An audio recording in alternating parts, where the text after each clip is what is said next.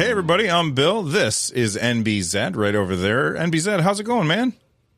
It's going well, man. Absolutely fantastic. It's been a while since we chatted, so glad to get on here and chat about some video games and Steam Deck in particular, because I'm a bit of a Nintendo boy, but love handheld gaming, and so Steam Deck called to me, and I'm finally joined your ship. So.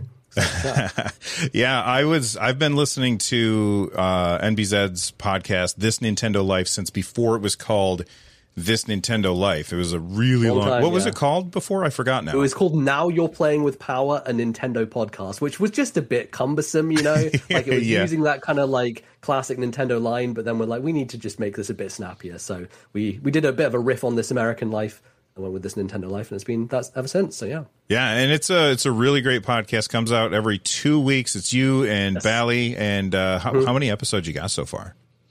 Oh, we're coming up, I think, on 250 soon. Every 50 episodes, we do a big thing where we basically rank the top 50, our personal top 50 Nintendo games of all time. And it's usually like a 4-hour affair of us arguing back and forth. So that'll be hopefully sometime next year. But yeah, it's been a long time. I think about 8 years now been doing the show, which is really cool. So it's a great show. You guys absolutely want to check it out. And I'll make sure to put all of the links in the description down below.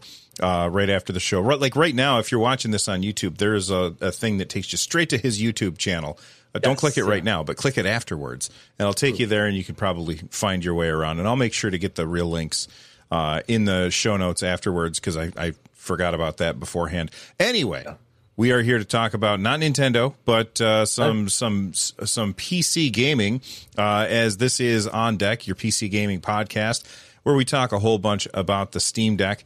And let's jump right in with what we have been playing. I'm not going to talk about the game that I've been playing until we get to the upcoming games feature, which is later on in the show, and there's a good reason for that, everybody. But you said that you've been playing a couple of games. What have you been playing, NBZ?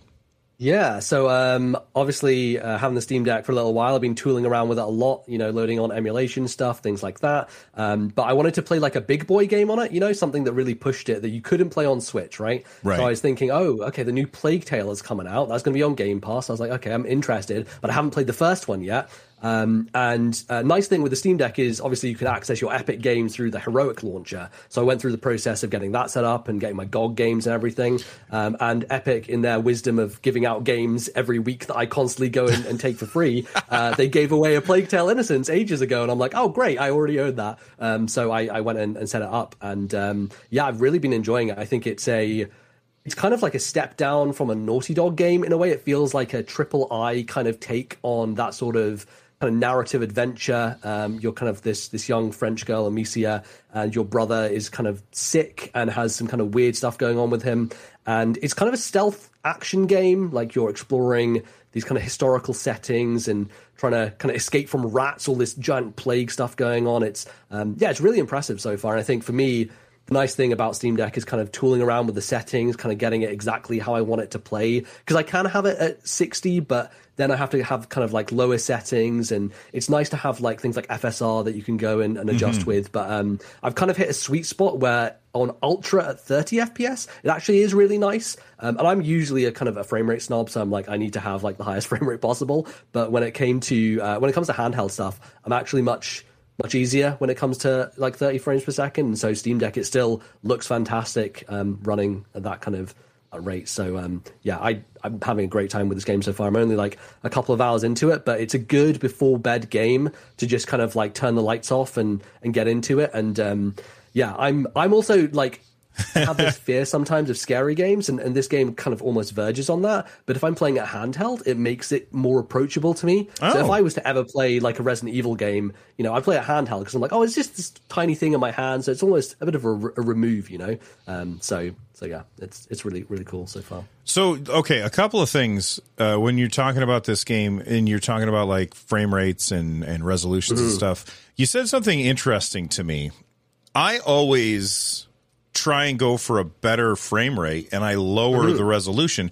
And it's especially on a handheld where the screen is so small, I feel like turning down the details to get a higher frame rate is almost always the better option, but you're going the other direction. You're going for more graphical fidelity and lowering your frame rate down to 30. That really surprises me. I think you know what it is. I think it's because playing a bunch of Switch games right now, like Bayonetta 3, for example, it's just very muddy. And I almost want, the opposite side of the fence a little bit, I want something that's a bit sharper on that screen to almost put it through its paces. And I'm totally like you most of the time, but for some reason I surprised myself here. I've decided to go for the 30 FPS lock. I think partially it's also because I always prefer a consistent frame rate over a variable one. Yes. And the thing is with Plague Tale is it's pushing the system enough to where it's not always hitting 60, like it sometimes does, but then it drops down to like 47, and then, it's kind of fluctuating a bit. And I think because of those fluctuations, I would prefer, a consistent experience over a kind of fluctuating one. So yeah, that's probably part of the reason why as well. Do you know about the quick access menu and being able to change the refresh rate of the Steam Deck? Yes, exactly. Oh, okay. That's what I've been using. I've been using basically going down to 30 FPS on that quick access menu. And I did try FSR, which is AMD's like DLSS equivalent, right? Mm-hmm. Where you basically lower the resolution in game and then up it in FSR so that you can basically play at a higher resolution and keep the frame rate. But I found it was quite, sharp. The image gets sharpened, when you use that function. Yeah. So it just looked a bit off to me. So yeah.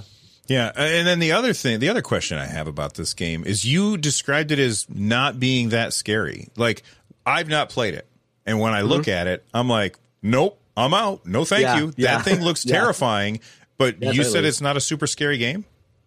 Yeah, especially for me, I don't play horror games ever.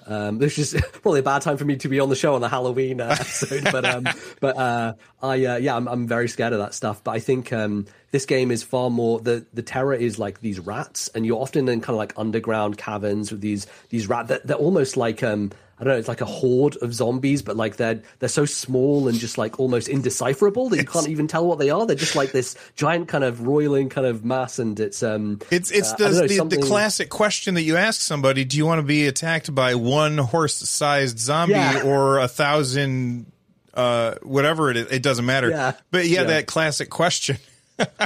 Yeah, exactly. And there are thousands of rats. But it's fun. It has like these puzzles where if you have light, if you have like fire, they will kind of like run away from you. So it's all about like keeping that torch lit, and the torch goes out eventually. So it's about like timing between these different sections. And there's some stealth gameplay as well with guards where you have to kind of like throw things to distract them. It's almost like a bit Hitman-esque in that way, but much lighter, much more narrative driven. And I like it a lot so far. You can definitely tell that it's on a smaller budget, but it's really impressive for what they're trying to pull off and what they're trying to do. And I've heard the second game goes even further with that. Like it's much more like they put a lot more money into it, and is even more impressive visually. So I think it's a really cool game, and only like 10-ish hours, I think, which is a perfect like narrative story game. You want to be in and out, and that's kind of what I'm gunning for. So very much enjoying that, and kind of like having something to push the power of the Steam Deck, which I think is always a nice thing to see. One of the things that I love about NBZ is he finishes games. Like I don't finish anything. Like I start 12 games and I might finish one of them. He finishes like all the games, and he's always like tweeting out pictures of like the end screen where it's like brought to you by whoever. He really gets into finishing those games. Even if this is 10 hours, I probably wouldn't finish it. I would play probably 5-6 hours of it, and then I would get distracted. Oh, a shiny thing. What's that? Yeah, and I would never get back to it. I feel like with Steam Deck, I am becoming you a little bit, just because there are so many options. I have a Steam library that's massive, so I'm like, ooh, Trails in the Sky, that's a big RPG I've never played. Ooh, I can download Pokemon Colosseum and play through. I actually have started playing through Pokemon Colosseum, so I am in danger, I think, of going into that place of shiny things and getting distracted. But I finished 58 games this year so far, so I'm still doing all right. I finished probably 3. Nice. And I probably played 100 of them. But no way anywhere near like that. That's awesome. What else have you been playing this week, man? I got really hooked on Vampire Survivors, which I'm sure is no surprise to your audience and a lot of people who own Steam Decks. It feels like the perfect game for Steam Deck. I started it actually on Game Pass on PC, and then I was like, oh, I can't do this because I need my progress. I need to keep all these upgrades and everything. And I know eventually it's going to leave Game Pass. And unfortunately, there's no Game Pass native app on Steam Deck at the moment. I really hope Microsoft kind of sorts that out at some point, because I don't like the cloud streaming that I generally am not a big fan of cloud streaming. It's never really worked for me. So I could, pick up my Yakuza Like a Dragon save on Steam Deck through Cloud Save, but I'd much rather have it native so that I could, have it downloaded and take it on a plane or whatever. So Vampire Survivors was a case of, well, I want to own this on Steam. And it's so cheap anyway, right? Like, it is absurdly cheap. So I just decided, I played it like 10 minutes on Game Pass. I'm like, yes, I love this. Let's get it on Steam so I can play it on Steam Deck. And yeah, it really is. It's another before bed game of like, and a bad idea to start late before you go to bed. Because you just want to keep going, right? Like, you get a build, you're like, oh, this build feels really good. Like, you're trying out different combinations and evolving items. I'm like, oh, these new characters. Like, it's just it is, I tweeted the other day, this game is just pure dopamine. That's all it is. It is just like a rush of just icons and things and upgrades. And it's like almost the purest, most distilled form of a video game. And it's absolutely fantastic. I really like it. And I'm a big Castlevania fan as well. So it's nice to see those like GBA style Castlevania sprites almost. Because before I played it, I had assumed it was more like NES style. But then when I started, I was like, oh no, this guy like looks like a Super Nintendo or like GBA style character.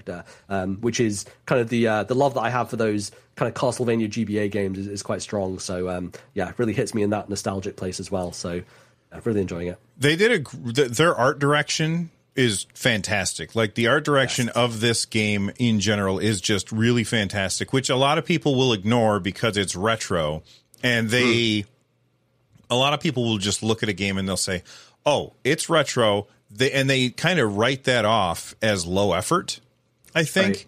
And I don't think that that's low effort at all. Like, it takes a lot of work and skill in order to take a game with a very small color palette, a very small like sprite size, and make things look interesting. Like, back in the day, they did that because they were limited. And now there's people who are constantly limiting themselves on purpose in order to make a game that has a art direction. And I think that that's just awesome.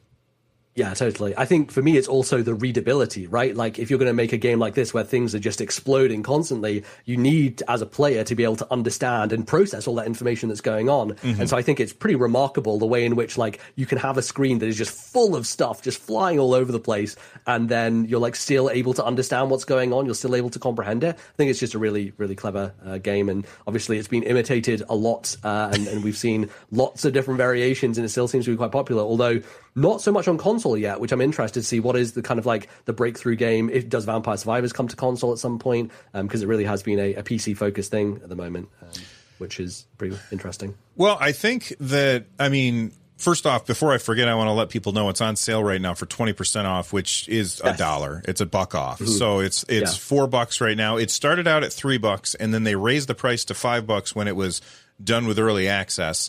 But it was when they realized, hey, we got a hit on our hands. We could probably earn some more money by increasing the price by 100%, which sounds bad, but it's still only $5. And now it's on sale for the Steam, the current Steam sale, which we'll talk about later on in the show.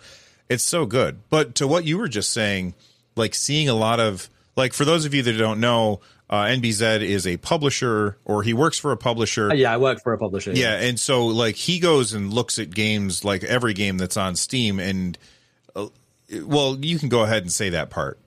Yeah, I mean, basically, part of my job is I look for games that we can sign to our publishing label, basically. So we're looking for games that, we can help with marketing and all those sort of extra things, getting games on console, loads of different elements involved. But part of it is looking at every single game that goes on Steam every single day. And let me tell you, there are a lot of games that go on Steam every single day. A lot of them are terrible. But 90% of them are really bad. I just look at them sometimes. I'm like, wow, you really just wanted to pay Valve $100 to put this MS Paint thing on Steam. But, people can do what they want. Yeah. But by doing that, I have seen a lot of Vampire Survivors clones, let's say. This tends to happen when kind of games in a certain genre get popular, or some kind of breakout hit happens. You see a lot of other people trying to kind of jump on that success. And there is just a tremendous number already on Steam. Some of them have been really successful. I think 20 Minutes to Midnight is a good example of one that kind of takes that formula and makes it a little bit more player controlled, where you're aiming at people yourself and that type of thing. But yeah, there've been loads of them. There's one called Soulstone Survivors, which was a big hit at Next Fest, this previous Next Fest. So yeah, there's a lot out there, and I think people are still kind of lapping it up. I'm not sure people are done with this genre yet. So we'll see how it goes. And he's frozen on my screen, but he's actually not frozen. So that was not him. That was me. I don't know what happened there. Anyway, yeah, and you mentioned you're wondering if we're going to see that coming to console. I'd think that, and I don't work in the industry, so I don't know, but I think that because you could just put a game on Steam, like you don't have to get like approved or whatever. I think that makes it a whole lot easier for people to say, well, I'll put it on Steam. But then if you want to bring it to Nintendo or Xbox or PlayStation, like you got to get approval, and that takes a lot of time. Especially if you are like if you've never made a game before, but you saw Vampire Survivors and you're like, this looks easy. And I'm not saying that I think it looks easy. I'm sure that it's easier to make a game like this than it is other kinds of games. But I'm sure it's still a ridiculous amount of work. So I do think that games like that will show up on other platforms. I think I could be wrong. I was scrolling through Twitter, and I think I saw like one advertised that was going to be like on iOS. It was a Vampire Survivors clone. Again, that's something where they do have to get approval, but I think it's easier to do that on Apple than it is on Microsoft. And like there's more checks to see if that's going to happen. Anyway, any other big games that you've been playing? Yeah, I mean, mainly just emulation stuff on Steam Deck, honestly. It's just a lot of setting up Emulation Station and jumping in and kind of finding old games. There's a bunch of like old GameCube games that I really wanted to play. So stuff like Chibi Robo, Doshin the Giant, these kind of like games that I saw in magazines when I was younger, but never got a chance to play. So that's part of what I want to do. Part of the reason I was excited for Steam Deck is emulation stuff, because I think it just is a perfect platform for that, especially for PS2 and GameCube. I never owned a PS2, so I started the original God of War on PS2 on Steam Deck as well. And the old school one. The old school, the very first one on PS2, yeah. And yeah, it's very different, obviously. God of War coming out next week, the new one. But I kind of wanted to go back and see the roots of the series. And yeah, it's really nice. Part of the thing that I love about this system is the kind of tinkering of it, kind of getting customization. And part of that joy is like going through and playing God of War and being like, but how do I set up save states properly in the way that I want? I want them on the back panel. So let's look up like what are the inputs and going into the kind of controller menus and changing all that stuff. So yeah, I've mainly spent more time tinkering to get God of War work than playing it itself. But I'm enjoying what I've played so far. That is absolutely a pitfall that I think a lot of people run into. Is they're like, well, okay, and this is the thing that's amazing about consoles is you sit down, you launch the game, it plays, you really don't have to think about it. When it comes to PC gaming and the Steam Deck, you really have to, you need to do a little bit of tinkering, and that sounds like it's a negative, but you also get a much better experience if you're willing to put in the time to do that. Yeah. And I always feel like I run into the issue where I'm too busy paying attention to the frame time graph from the quick access menu and see, is that thing shaking? All right, I guess I better fix it. Let's go in and try something. And then all the time that I would have been playing a game, I was just looking at that stupid line to make sure that it's as flat as possible. Yeah, no, that's me as well. That's me when I'm playing Overwatch. I just have my ping and my FPS in the corner. I'm just like constantly eye flicking towards that, focus on the game, Yeah, once I've got a game dialed in pretty well, I usually just turn that off for that game because I don't want to see that because it does distract me. And there's been plenty of times where I look up and it's like not 60 and I'm paying attention to that for a second and then I get killed. And I'm like, damn it. Yeah, exactly. Yeah. But that's really a me problem, not an everybody else problem. This episode is brought to you by Reese's Peanut Butter Cups. In breaking news, leading scientists worldwide are conducting experiments to determine if Reese's Peanut Butter Cups are the perfect combination of peanut butter and chocolate. However, it appears the study was inconclusive, as the scientists couldn't help but eat all the Reese's. Because when you want something sweet, you can't do better than Reese's. Find Reese's now at a store near you. If you're an athlete, you know the greatest motivator of all is the fear of letting your teammates down. After all, a team is only as good as its weakest link. So you owe it to those wearing the same jersey as you to be your best every time you step on the field. That's why there's no vape in team. When you vape, you can expose your lungs to toxic chemicals that can damage your lungs. If you're a step behind, the team's a step behind. Brought to you by The Real Cost and the FDA. All right, let's move on to the news and talk about this is something that I had a guest on last week, and we talked about whether or not this was going to happen anytime soon.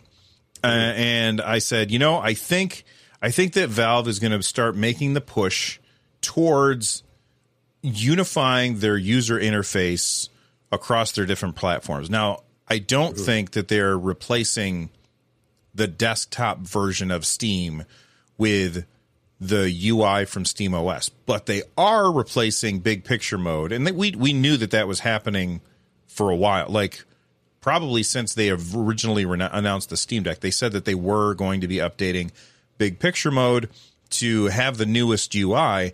And I have to say, I really like the new UI. I like it a lot better than the old big picture mode. Well, it happened this week as predicted that big picture mode is now available for testing, and what that means is you go into Steam, you open up your settings, and you turn on beta. And once you have beta turned on, then there's a command. I can't remember what. I think it's dash. You just add it to your shortcut. Well, actually, I can look right now if I right click on this because I have it on my desktop. If I could just get it to come up, there we go. Is it under properties? Yeah, properties, and you put dash gamepad UI. Yeah, I had to look that one up. If you put gamepad UI at the end of your shortcut, it launches into big picture mode, and it is exactly like you are on the Steam Deck. Have you done this on desktop mode at all, NBZ? I've launched into big picture mode a couple of times, but because I don't really have a TV setup, I'm mainly at a PC setup for the most part. Mm-hmm. So I usually am just in the regular Steam interface. I think big picture mode is really cool. I think it's great. In the future, I can imagine, having a setup where I have a PC in one room that's connected through the wall via HDMI that then goes into a TV, right? Because then it's a much more seamless experience, playing it on the TV. I think it's cool. It's like a consoleized experience. It's interesting to me that they almost designed a new UI for the Steam Deck and didn't kind of use big picture as a jumping off point for Steam Deck kind of navigation and stuff like that. But yeah, I think it's a cool addition, and I think it's cool that they're focusing a bit more on it and updating it. So yeah. Yeah, I put out a video earlier this week. If you guys haven't checked out that video yet, please do. And that video was my thoughts on how Valve is strategically releasing updates. They released the Steam Deck, then they're updating that, and then they drop the dock, and it's a strategic move as they go from point A to point Z, where point A is release the Steam Deck, and point Z is to drop a Steam console. And that's what the video that I posted this week was about. So if you guys haven't checked that out, please check it out. But what do you think? Do you think it makes sense for Valve to put out a Steam console, like a box that you can buy and hook up to your TV and not have to worry about that stuff? I mean, we've kind of been on this rodeo before, right? With this quote unquote Steam machines, but those weren't really what they've done with Steam Deck, right? Steam Machine was an initiative that they kind of partnered with other manufacturers, and they're like, hey, you can kind of make one of these, we'll kind of slap our name on it and say that's what that is. They were basically just PCs in the end of the day, which ultimately that's what the Steam Deck is, but it's a more kind of focused version of that, right? Where they have, make it more easy for a big audience. I could see it happening, right? I do think that there is a way for them to kind of weave their way into the console market, because given the success of Steam Deck and the way that it's all, the thing that is great is it's universal, right? Even with the 3 different models, they have different screens and memory and stuff, but from a power perspective, they're all the same. And I think that's the road they need to go down, right? You can't be doing the Steam Machine thing where you're well, this one is 1,000, this one's 2,000. you can kind of pick and choose, because then you get into the consumer problem of not knowing what is what. And the thing for the console market is just trying to be as kind of focused and targeted as you possibly can. Because most people are not very deep into kind of technology, right? Most people want to walk into a shop and be like, hey, that's the thing I want to buy, let's buy it. So if they are going to go down that route, I definitely think they have to have a universal machine that's like, this is the Steam console, this is the only kind of power level it's going to operate at, and everyone has to kind of like deal with that essentially. Right. So I guess that begs the question, do you think that if they released a Steam, like a console, it has to be the same power as the Steam Deck? I don't think so, no. I think the Steam Deck obviously is held back by the fact it has to be handheld. Right. So I think if they're to release a console, they could go toe-to-toe probably with Microsoft and Sony in terms of power level, potentially even higher. It depends on how much of a loss they want to have, because, ultimately those companies make a massive loss on their hardware. A lot of what they make it back up on is the software side of things. And, the PS5 is pretty cheap for the power that you get in that machine. Same with Xbox, right? It's kind of ridiculous. And I think if Valve were going to do that, they'd have to understand that's what they'd also have to do, is take a hit on the power side. But I feel like they could put out something that is comparable in terms of power level with both of those consoles for sure, and do quite well, especially because the Steam ecosystem as a kind of like place to buy games is generally cheaper, just more affordable overall. And I think that they could find their way into the market potentially. It'll be hard, but they can try. Yeah, my only problem, my only problem with that, like them going with a more powerful version, is right now they have Steam Verified or Deck Verified, right? Yes, so totally. You get a little check if it runs well on the deck or whatever. And, say what you will about that program, but there's some games that are Deck Verified that don't run as well as everybody, would like. And there's plenty of games out there that are, they say, unsupported, and they work just fine. Yeah, totally. How, would they then have to have a separate verified system for that? Like, that would really cause problems, I think. Yeah, it makes things muddy, doesn't it? Because then you almost have this like double check mark system. It like works on deck, but not, or like works on console, but not on deck. Yeah, I think that is a tricky thing for sure. And I wonder if, if they do make it consoleized, they almost have to bring it up to a power level where everything works almost, right? Like it has to. And I think this is one of the big problems with Steam Deck from a mass consumer perspective, is obviously it's not available in just like, you can't just walk into Walmart and get one right now.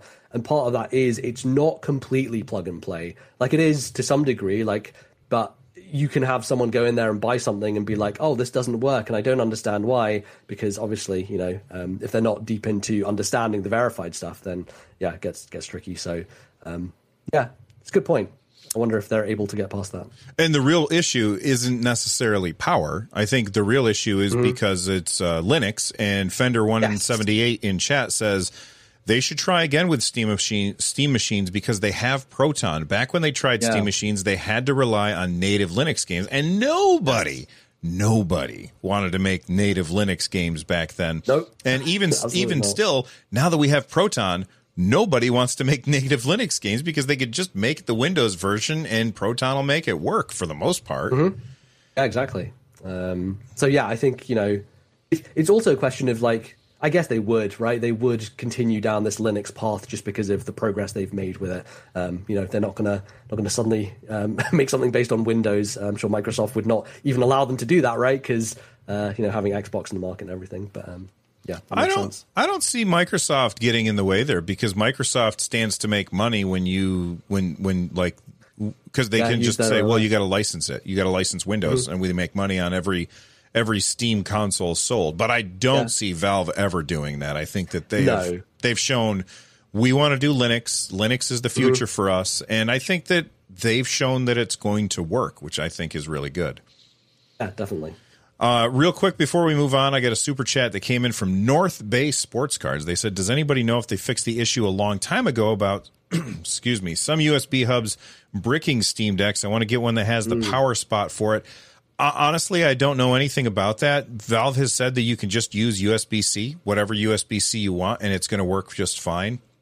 That being said, if you've got a USB-C dongle that doesn't follow the rules, then that's going to cause a problem. So just make sure that you read reviews before you pick one up. And if you're looking for a good dock, then make sure you check out, I've got a video all about like which docks that you could pick up. Do you dock your Steam Deck at all, NBZ?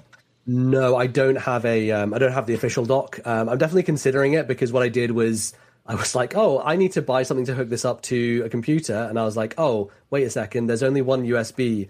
So I can't have a mouse and keyboard and hooked up via USB to HDMI. So I bought a USB to HDMI. I was like, oh, now I can't control this because I don't have a USB switcher. So yeah, I think the cumbersomeness of that means that I would like to get the dock just for convenience, more so just for charging, right? For me, it's just like, the nice thing about Switch is like I don't even have to think about charging. I just drop it in the dock and it does it, automatically. Whereas with Steam Deck, I do find myself being like, okay, it's low battery, let's plug in the charger and kind of leave it to sit.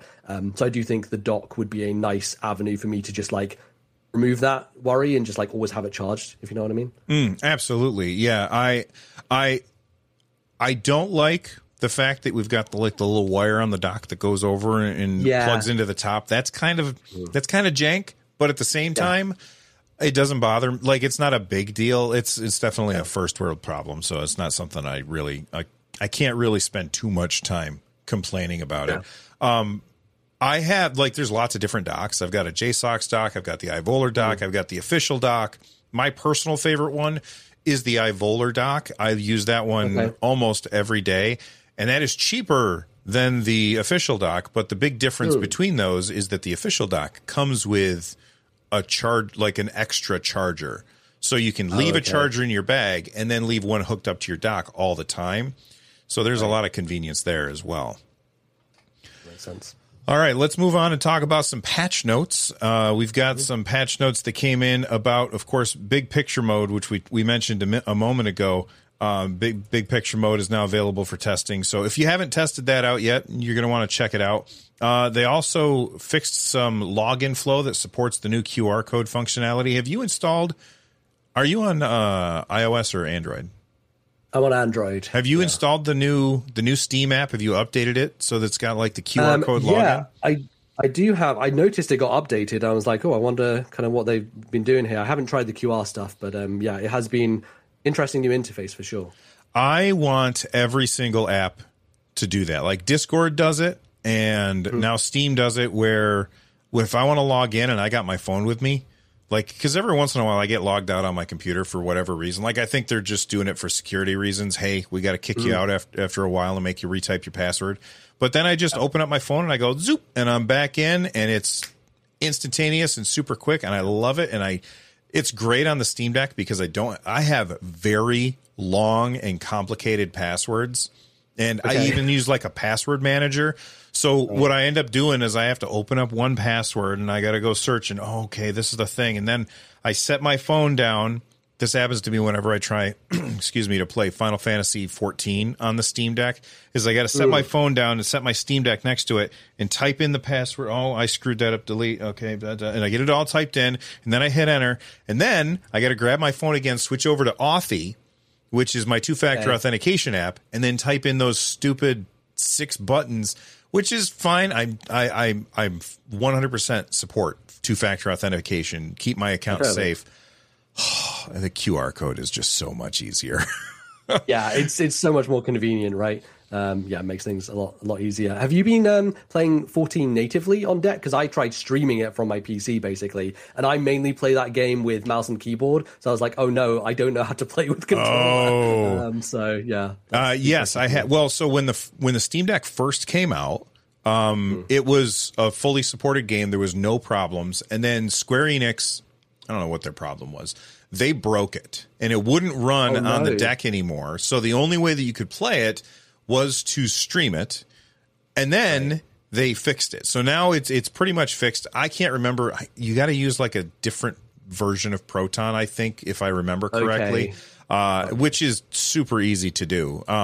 It's really not a big ask, and people in the Discord will be able to help you out if you want to know how to do that. But yes, I do play it natively when I play it on the Steam Deck, but I've also been playing that game with a controller since I started playing that game. Like it's a terrible mouse keyboard interface, if you ask me. I playing it with the controller is the superior way to play that game, in my opinion. I will die on this hill. That's throwing it down to the traditional MMO crowd for sure. I kind of just like got used to. I also agree. I don't love playing those types of games with mouse and keyboard, but I just kind of like I did it so much that I got used to it. If you know what I mean. So I'm like, well, I learned this way. Now I don't know how to do it the other way. So I would like to get back into that game on Steam Deck, but just need to unlearn my mouse and keyboard and relearn on controller. Yeah, it's really tough to unlearn that muscle memory because I've tried playing it on keyboard and mouse, and it's weird because I played World of Warcraft for 7 years, and that's only mouse and keyboard.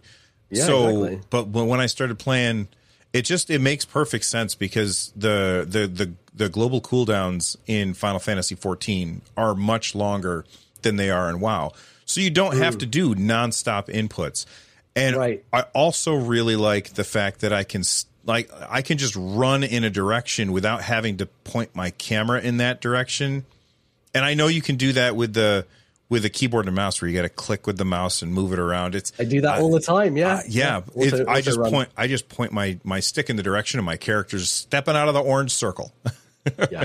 That. All right. Trez Dog in chat says you can play Final Fantasy 14 with vanilla Proton, no GE required. Okay. It has issues downloading the Final Fantasy 14 launcher, but after that you should be good. Okay. Well, that's an update that I did not know about. So thank you, Trez Dog in chat, for letting us know. All right, back to the patch notes. They reduced client load times for people with large game libraries, people like NBZ who have a massive stack of Steam. How many games you got? I think I'm probably 600 at this point. Yeah. Oh, okay. That's more than me, but it's less than I anticipated. I thought you were going to be around 7 or so. They reduced the size of the Steam client download. They fixed a couple of other things, a lot of fixes, and then Steam input. They fixed doubled input for Nintendo Joy-Con controllers. Oh. I have the NES controllers for my Nintendo. I wanted to play Dr. Mario with my wife, and I was like, okay, I'm going to get the Steam Deck up on the screen, and I'm going to pair the controllers. They paired right away. One of them shows up as Nintendo Switch Joy-Con L, and the other one shows up as Nintendo Switch Joy-Con R. And I was like, okay, this is going to work. I started the emulator. D-pad stops working. I'm like, what the hell? Oh, no. I cannot figure out what it is. And those are the controllers that I wanted to use for Dr. Mario. So I guess if we're going to play Dr. Mario, we're going to continue playing it on Nintendo Switch Online's the little subscription service. But I really just wanted to play it on the Steam Deck in order to test it out. And those do not work properly. If you guys in chat know how to fix that, let me know. Have you paired any other controllers with the Steam Deck, or are you just basically playing it handheld? Yeah, I'm pretty much purely handheld at the moment. So my co-host on my podcast, Bally, he just got a Fixture S1 for his Switch, which he swears by, which is basically it's like a kind of attachment that you can slide the Switch into, and then you can attach it to a Pro controller. So you basically like have it attached to your Pro controller with the screen just kind of like on top of it. The Fixture S1. Oh, I understand. Yeah. So you're holding the controller in your hand, and the Switch is like above your hands. Exactly. It's got like an almost kind of like, you can lean it back and everything. Mm-hmm. And he swears by that thing. And I was wondering, I wonder if you could do that with a Steam Deck. But this thing is so heavy and big. Oh, yeah. I'm just like, I don't know that would be possible. So, I've definitely considered it. I think for like, when I'm going to Japan next year, which I'm very excited about, and obviously long flight for that. So I was thinking, okay, I should probably like bring a controller with me on the plane, so I can kind of like put it and kind of lean it on the flight table and play it that way, because that's a way that I've enjoyed playing Switch in the past. I remember playing Astral Chain using a Pro controller on the plane, just kind of sitting it there. So it's something I would like to do when traveling for those long distance things, but have not tried yet because I just haven't needed to. Right, for the most part, I am just in bed playing the Steam Deck, and don't feel the need to. Well, before you go on your trip, check out and they're not a sponsor or anything, guys. This is just a cool thing. And actually, I talked about this on the last episode. This is the Deckmate, and nice. I'm not going to try and get the camera to focus on it because it won't. This is the Deckmate. I talked about it on the last episode, and after the episode, the people who made it reached out to me, and they're like, hey, all those criticisms that you had about it, thank you for telling us about those. We're working on improving them. One of the criticisms I had was like, when you put it on, it fits so damn well that taking it off feels like I felt like I was going to break the Steam Deck. I didn't, but I was worried that I was going to, because you really had to pry. But if you haven't seen this, I almost called you Bally. Sorry. I just hear you guys together so often. It's all good. So it's got like a little kickstand, right? And it just snaps into this spot on the back. And then nice. It's a really good kickstand. This is not a flimsy, crappy kickstand like on the Switch.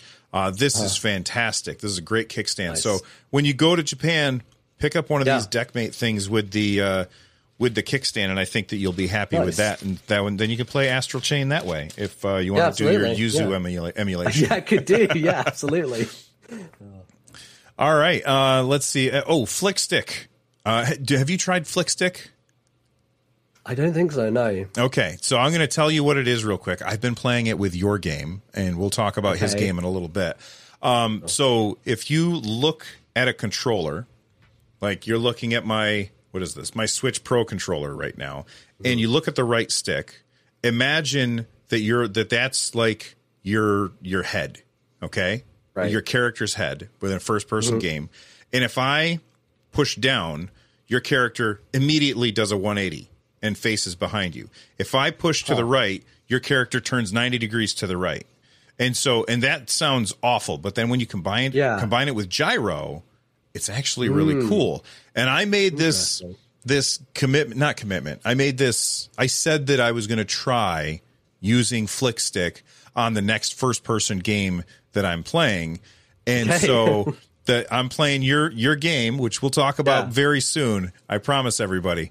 And I'm playing it with Flickstick. It's tough. It's like the muscle memory is not there for me. But I also remember the days when I got my hands on Orange Box and I said, I'm not going to be able to play this on a controller. I need a mouse and a keyboard to play a shooter. Yeah. And eventually I learned it. So I want to try Flickstick because what it allows you to do is turn super fast one way or another and then do very, very fine movements with the gyro. Right. Micro adjustments. Yeah, that sounds like VR almost, right? Like, because I get motion sick in VR, so I have to use that kind of like flick stick setup in VR to kind of like move like in increments, which helps a lot. Yeah. So they updated Flickstick, and they said fix for Flickstick tuning when exiting an overlay layer with the stick still throwing. I ran into this a million times because what you do is you're playing a game like a first-person shooter, and in order to set up that game, because the developer didn't know that you were going to be doing this weirdo thing, right? And so what you do is you find like a point in front of you, and you turn on Flickstick, and then you push the stick all the way up to the top, which is face forward, and then you swipe it all the way around, and then your character does a 360. And if you turn too far, then you lower the sensitivity. If you turn too little, then you increase the sensitivity, and you kind of go back and forth until you get it right. Well, they just fixed this issue where if you hit the button too fast and you still have a little bit of, English on the stick before you let go, it was screwing everything up. Well, they fixed that, and that's awesome, and I'm very, very happy about that. Very cool. All right, and then lastly, in the patch notes, the desktop controller layout now defaults to a desktop-friendly set of controls. Long pressing menu button will toggle back and forth to a gamepad-friendly layout. This is very interesting because if you are in desktop mode for some reason, maybe you're using the Heroic Launcher in order to get your non-Steam games on your Steam Deck, which we will talk about very soon. Yes. If you're doing that, then going into desktop mode, and then you're using desktop stuff, and then you launch a game, and then you have to then swap over to gamepad mode.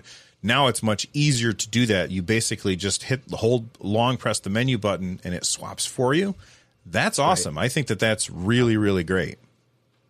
Yeah, I've been trying to switch between those modes often. One of the things that I like, but also sometimes annoys me, is the kind of universal controls that you can have on games. So I like having very clean screens. So I'm often like wiping my screen to make sure there's no dust on it.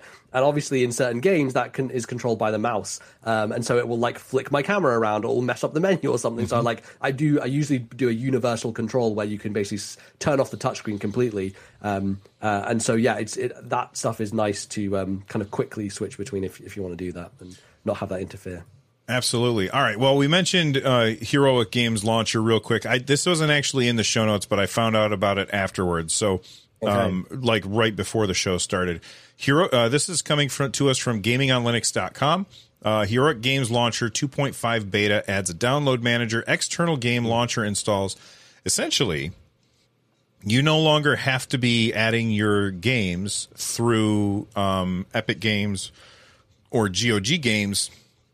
You can now also add native Linux games to the Heroic Games Launcher as well, which if you are somebody who does a lot of desktop mode, and I know a lot of the people who watch the show do, that's a huge change and something that's going to make adding games that exist on Linux to your Steam Deck. You add the Heroic Game Launcher to your Steam library, and then you go into the Heroic Games Launcher, add a non-Steam game. It's not on Steam, it's not on Epic Games, it's not on GOG, it's like some other game. You can just add it and then go back into game mode and still be able to launch it. That's just friggin' awesome. Do you do the? I know that you talked earlier about the fact that you get the free Epic Games every week. Yes. Do you use the Heroic Games Launcher at all? Yeah, I mean, that's what I used for Plague Tale. So I'm launching Plague Tale through the Heroic Launcher, basically. There's another game, Hob, that I was interested in playing. There was like a Zelda-like game from the team that did, it's the Torchlight style game. I can't remember. Runic, maybe?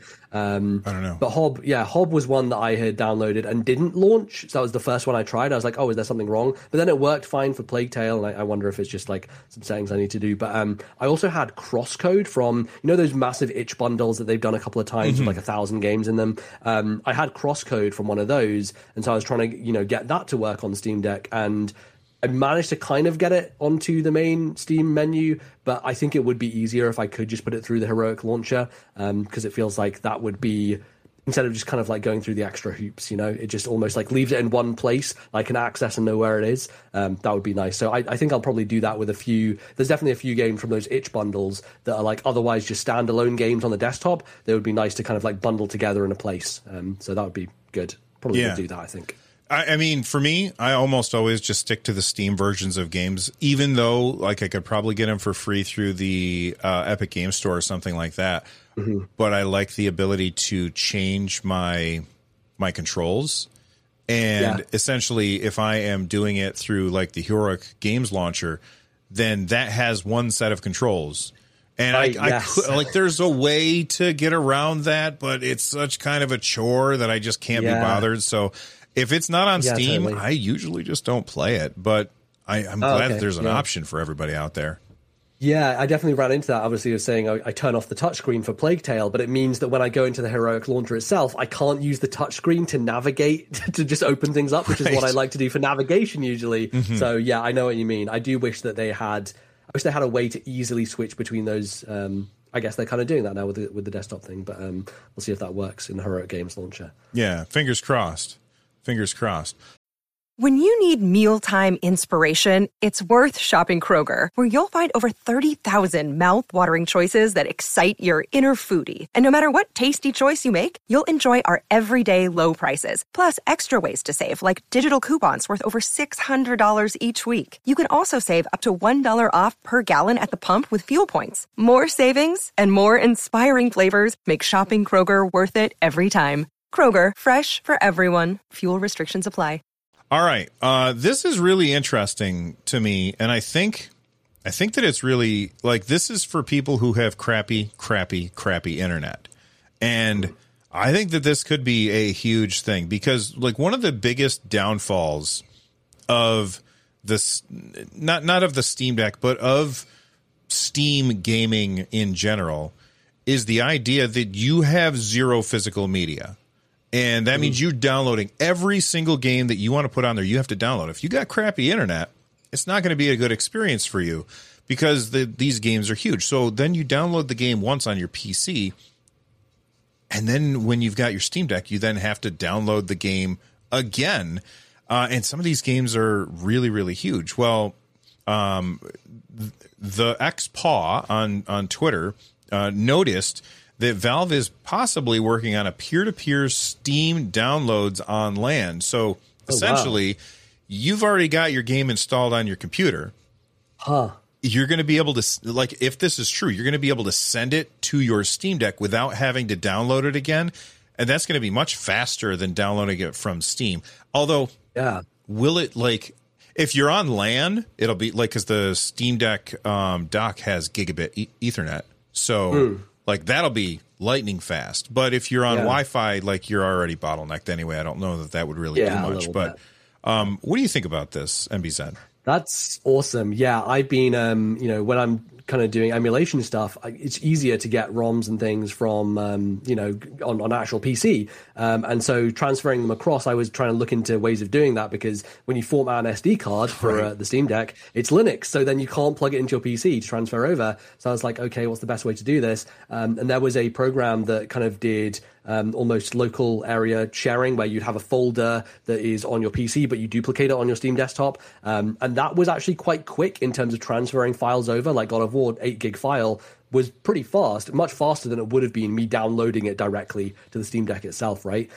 So I think this is even on Wi-Fi, because I'm on Wi-Fi, and that was way faster than doing it otherwise. So even if you are on Wi-Fi, this seems like it's a great solution, especially because there are certain games like Assassin's Creed Odyssey, for example, that's like 60 gigs, and I've got it on my PC, and maybe I'd want to jump back into it, but I don't want to justify leaving. The other thing that I wish, and I want Valve, this is my biggest update I want for the Steam Deck, is downloading in sleep mode, because I just don't understand how they don't have that. How do they not have that? It's madness. I thought, like, when I got it, I was like, why? Like, this has been out for almost a year now. How is this not here? It's crazy. It is and I forget about it until I go to, like, download a game, and then I'm like, oh, I was gonna tell it to download and go put it on the deck to charge or whatever, and then go do something else. But no, I have to make sure that it doesn't shut off, because then the download stops. Valve, I don't understand if this is a hardware limitation or a software limitation, or just that you guys like hearing us complain about this. But please give us download during sleep. Please. They need this. Athen Immortal says they need a download mode that basically changes CPU to 6 watts and turns the screen off after 10 seconds. Yes. 1,000 times yes. Valve, make it happen. Look, Nintendo figured out how to do it, so if they can do it, then you certainly can. All right, let's talk about some bad news, I think, and that is some very expensive prices for games might be happening. Not in America, so hey, I don't have to worry about it. But if you don't live here, then you might be getting screwed. This is not good. This comes to us from PC Gamer. Steam's recommended prices go way up in many countries. 18% in Europe. 485% in Argentina. And there's a bunch of other, like, price changes that you guys can check out. There's links in the show notes that you guys can go and take a look at. 13% in Canada, Mexico, 16% increase. Let's see, what are some other? 50% in Thai baht. Let's see, Philippines, 37%. Holy cow, 8% for my very good friend NBZ here. Yeah. What's your reaction here, man? This is interesting. I actually had a meeting about this today. Oh, okay. It's definitely an important thing to kind of think about, because part of the reason Valve is doing this is because VPN folks who go to different countries is a big issue, right? Prices of games in places like Turkey and Argentina especially are absurdly cheap, which means that if you VPN through those countries to Steam, you can get games incredibly cheap. So a lot of people are abusing the system in order to get games at ridiculously low prices. And the problem is for game developers and publishers is, well, what do you do about this, right? Because either you're screwing over the actual legit people in Argentina who, they need those prices to be low because of their wages and everything. But then, you're going to get screwed over by people, getting the game extremely cheap from America instead. So it's a really, really tough thing. And I think that's the reason they're cracking down on it. It should be said, so the way this works in the back end of Steam is you get to set prices on your own. So you have boxes that you can basically put in whatever price you want for your game. So this is basically Valve's recommended prices, which means that if you go into the pricing matrix, you can basically press a button and say recommended prices, and it will just give you whatever Valve has set as the recommended prices. But yeah, it's a conversation that is definitely, I'm sure, happening with a lot of developers and publishers right now of like, what do we do about this, right? Like, do we go with Valve's recommendation, or do we keep it at what it was? Because you're going to annoy a lot of people in those countries who are legitimately buying games. But then also, you're kind of getting rid of the problem of people VPNing into places. So it's a really hard one, honestly. Like, I don't know what to do about it. That never even occurred to me. Like, this was a very, like, holy cow, Valve, what's your problem? Like, that was my initial reaction. And I never thought about the whole VPN thing. Like, I even had a VPN as a sponsor once, and I never even considered the fact that I could use the VPN to get cheaper games. Like, that never occurred to me. That really totally takes this issue, which I thought was totally black and white, like corporate greed taking advantage of inflation. No, this is a very, very much gray area that it just never occurred to me. And I think that most people probably don't understand that. And you just probably woke a lot of people up. Holy cow, I had no idea that A, I could have been saving money all this time, damn it. Right, yeah. And B, there's a lot of innocent people who are going to get screwed by this, who they didn't do any cheating, but man, like it's going to be like, you can eat this month, or you can play this, you can play Vampire Survivors. Right. Yeah. No, it's crazy. It's a really hard thing to get right, and I totally get why it's a tricky issue for Valve especially. But I mean, I've done, not on Steam, but I did this on Switch. As soon as Nintendo had Switch, they were suddenly region free. And I wanted Skyrim, and Skyrim was quite expensive. So I was like, how much is it on the Russian eShop? Turned out quite cheap on the Russian eShop. And I somehow managed to, I think credit cards can be weird sometimes with different countries. Yeah. But for some reason, my card worked there. So my version of Skyrim was bought from the Russian eShop. So I certainly know some people who do that on console as well, even though it's a little bit harder to do on there. So yeah. Yeah, it's Trezdog says now Vampire Survivors will cost $29.99 in Argentina. That's only if the developer uses, or the publisher uses, the recommended pricing. Is it a lot more work to use like individual pricing, or it is? So it's much easier for somebody to just click a button and go. It is so much easier, which I'm sure most people will do that, right? Which is the issue here is most people are not going to think about it, because you basically have to go into each individual currency and change each individual box for each currency. So yeah, because like I have like shirts, like merch and stuff for my YouTube channel. There's probably a link somewhere. People click the button. And when I like come up with a stupid shirt design, like it says just show me gameplay or whatever, it like the store that I use, they're like, do you want to set a price? And I'm like, no, just whatever you guys usually do, because I don't know how much a shirt should cost. Like, I do not shop, and if I did shop, I don't shop for clothes. All of the clothes that I wear, my wife has bought me, so I don't do any shopping. I don't know how much stuff should cost. My wife is the money boss, and so I just say, however much you think it should cost, their shirt store, and then I don't have to worry about it. And I bet you there's a lot of other people out there that do the exact same thing on Steam. They just say, whatever Valve says it should cost is what it should cost. But how do they make that decision? Like, there's games that are $60 and games that are $5. How does that, like, do you know how that works in the background? It's a weird thing, right? It's like how much money do you think you're going to make versus how much has been invested into the project, right? Like with indie games, right, pricing, it varies so much, and a lot of what we do is kind of like looking at comparative games. It's like, how much did they charge?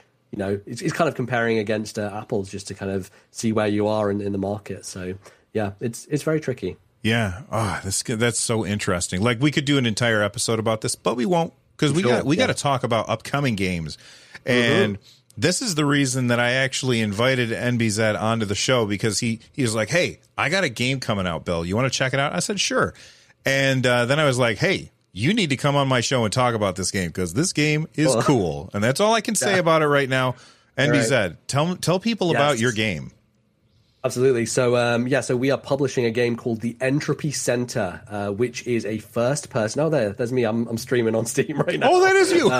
It is, yeah. I always just ignore that thing up there on the top because I find it irritating. But not anymore. That's my boy NBZ right there. Yeah, absolutely. So this is a first-person puzzle game. You might compare it to a game like Portal, and the idea is that you have a gun that rewinds time. So a lot of kind of like puzzle-based stuff going on here. You're kind of going through different rooms and moving cubes onto buttons and rewinding things, and there's lots of different elements. There's like a jump cube that you can use to kind of like get momentum and jump on things, and your gun talks to you as well. So your gun is a character. She's called Astra. She's very chirpy, very delightful, and you play as Aria, who kind of like wakes up not knowing what's going on, almost has amnesia in some sense. And the game is all about kind of going through this place, figuring out what happened, and doing a lot of time rewinding puzzles along the way. It's coming out on Thursday.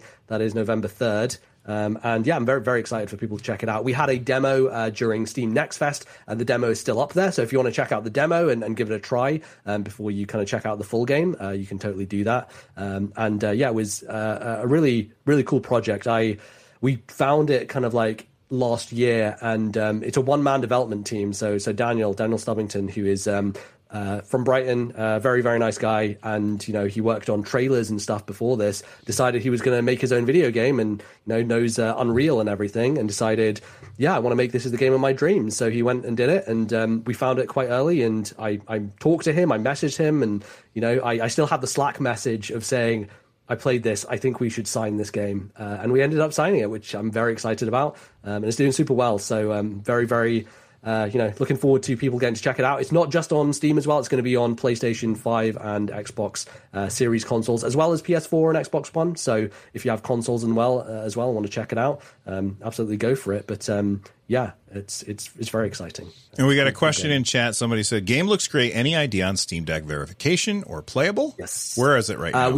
We don't have official verification from Valve. It takes a while to get that. You basically have to go through a waiting process. I've been playing it on Steam Deck, and it runs great for me. Runs pretty seamlessly. I think you were playing it on Steam Deck as well, Bill, right? Yes, I've been playing it on Steam Deck. I've been using Flickstick, and it's great. Actually, it's great because I don't know if there's a point soon where there's like combat or something, but I haven't had to worry about enemies yet, and so it's really good for learning Flickstick. Because I don't feel like I have to be super fast. So it's really good. I would say the frame rate is usually like, I haven't really messed with the settings all that much. For me, so far, the frame rate's usually right around in the 60s.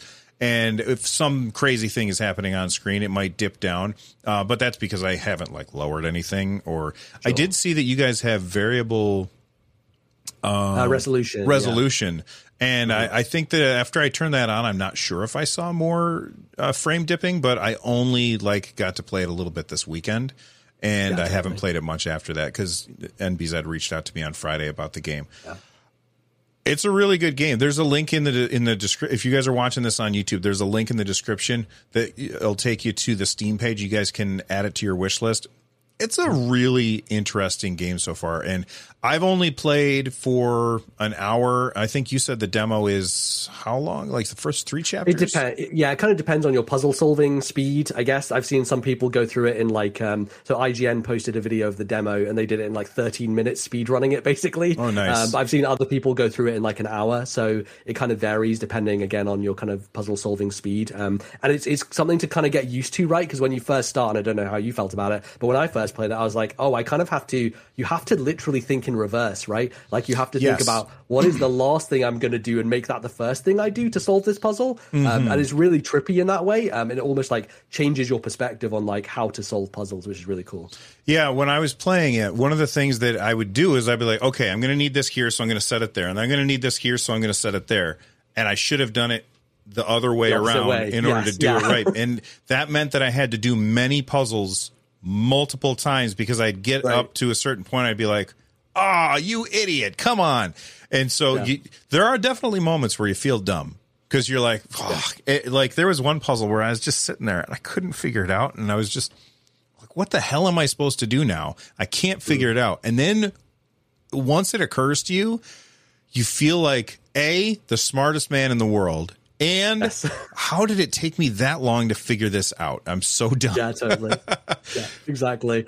That's kind of the idea, right? And that's what you want from puzzle games like that is that moment of like, I got it, which I think this does really well. And it's interesting you're saying like it's a good one to practice flickstick on, because I think for me, as a Nintendo person growing up, my first non-Nintendo console when I was older was a PS3, and I hadn't really played many first-person games before. And so I almost was learning dual sticks by playing the original Portal and Portal 2 on PS3. And the nice thing about it, as you said, is like it's puzzle solving, so there's less like kind of natural like control that you have to have for like shooting enemies. It's not a first person shooter, right? So you can kind of take your time with it a bit more. And I think Portal and those types of games, first person puzzle games generally, are a really good way to get people who aren't used to dual sticks into dual sticks, because it's like a nice easy on ramp into it. So and I'm going to challenge you, NBZ, to try Flickstick and report back and let me know what you think of it, because it's really weird. Cool. It's so weird. Okay. Yeah. It almost feels like with Splatoon, with gyro aiming. I never got used to that in Splatoon. I just kept with like regular sticks, but everyone swears by it and says it's so good. So I might have to give that a go and try Flickstick and see how it goes. I haven't actually tried any gyro yet on Steam Deck, but I'm a big fan of it on like 3DS, like the Ocarina of Time remake on 3DS, like doing those challenges where you have to use the bow and arrow and shoot all those targets. I was so bad at those on like the original N64 version, but as soon as you add like micro gyro aim in that game, it's so much easier, so much better. So. Yeah, absolutely. Well, that controller was an absolute abomination as well. Yes. The N64 controller, like whose idea was that? They should have been fired. Totally. Shigeru Miyamoto's like, that was my idea. Well, you had some good ones and some bad ones, my friend. Yeah, he did all right. Yeah. All right, let's move on and talk about deals on deck. I try and find some really good deals each and every week. And that's what we're talking about right now.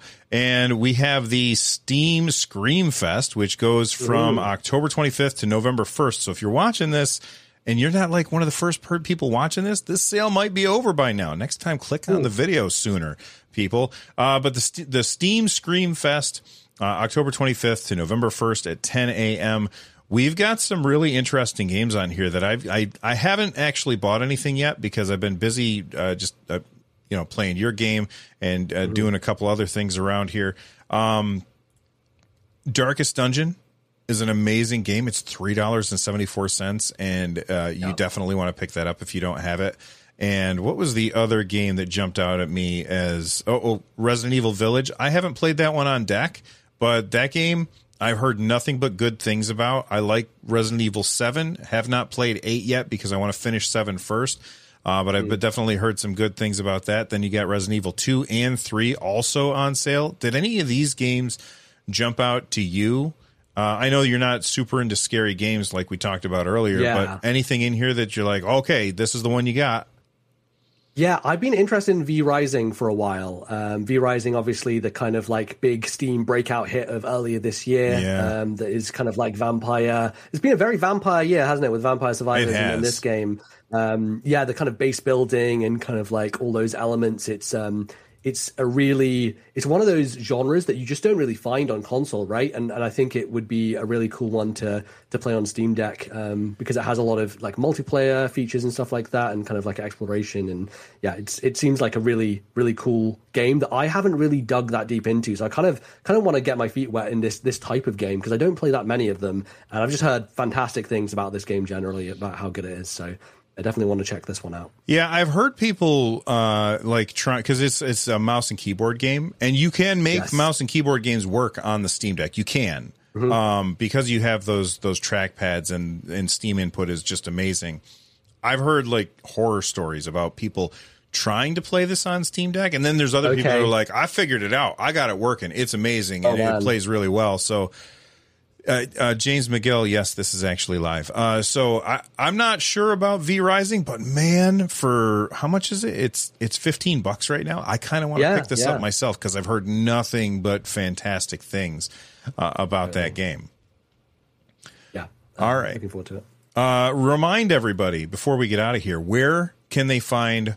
Oh, wait, hold on. I got a poll running. I wanted to know what people thought real quick, so I guess we better do the poll first. I said, have you used the new big picture mode yet? 79% of people said no, and everybody else said yes. So most people have not tried the new big picture yet. And there's your little poll right there at the end of the show. All right, NBZ, tell everybody, where can they find all of your awesome stuff? And his stuff is awesome. Absolutely. You can find me on Twitter at LordNBZ. I tweet about various things and Nintendo, Steam Deck, loads of different stuff. You can follow my podcast, which is called This Nintendo Life.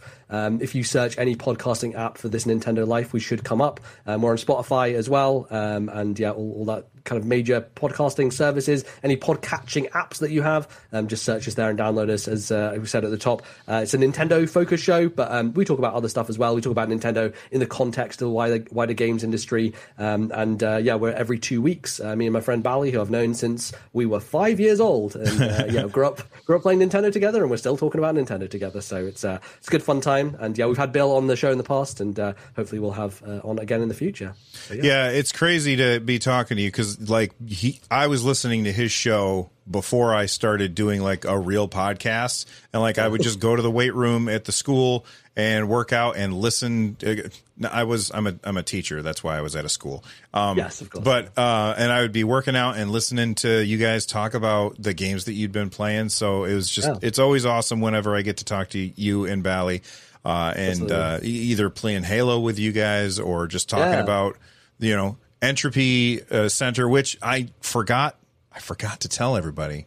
Don't count it against them that they spelled center wrong. Okay, it's not their fault. Yeah, we have had that issue. You know what? It's funny you say that because, like, in the tags for the trailers and stuff, we've deliberately put the let's say the wrong spelling in our opinion, the American spelling of center in the tags because we know that people over there are not going to acclimatize to the British spelling. So there you go.